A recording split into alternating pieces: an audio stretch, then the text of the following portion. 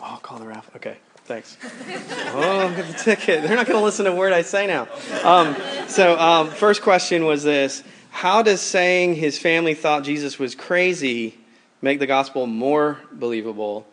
Great question. Sorry, I wasn't clear enough on that. I guess what I'm saying is, in the immediate setting, his family thinking he was crazy would probably discredit him. Okay?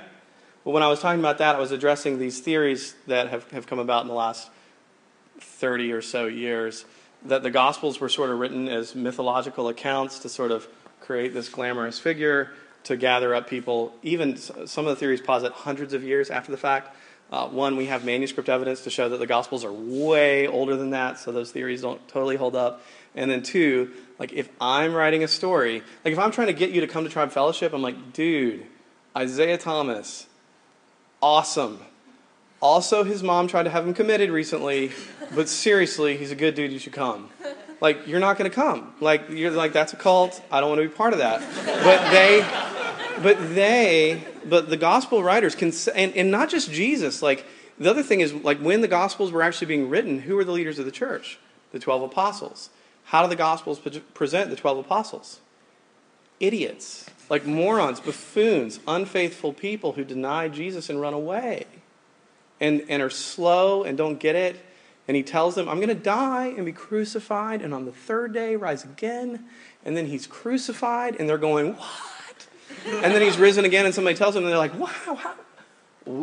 Give us the memo. Like, he gave it to you like 7 times.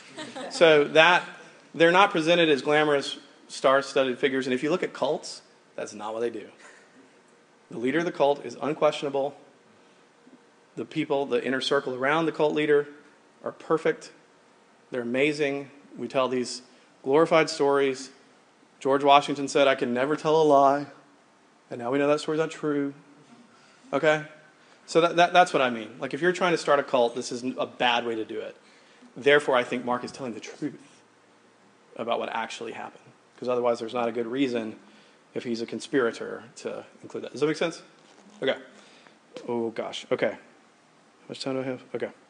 I'll try to be quick on this other one.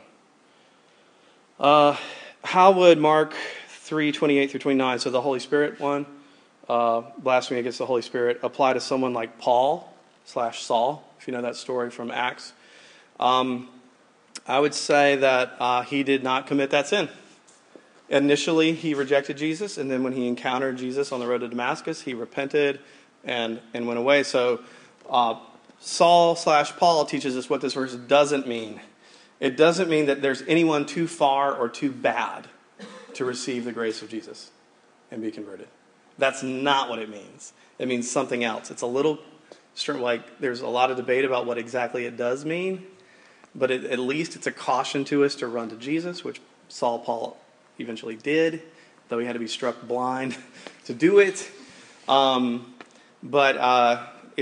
Yeah.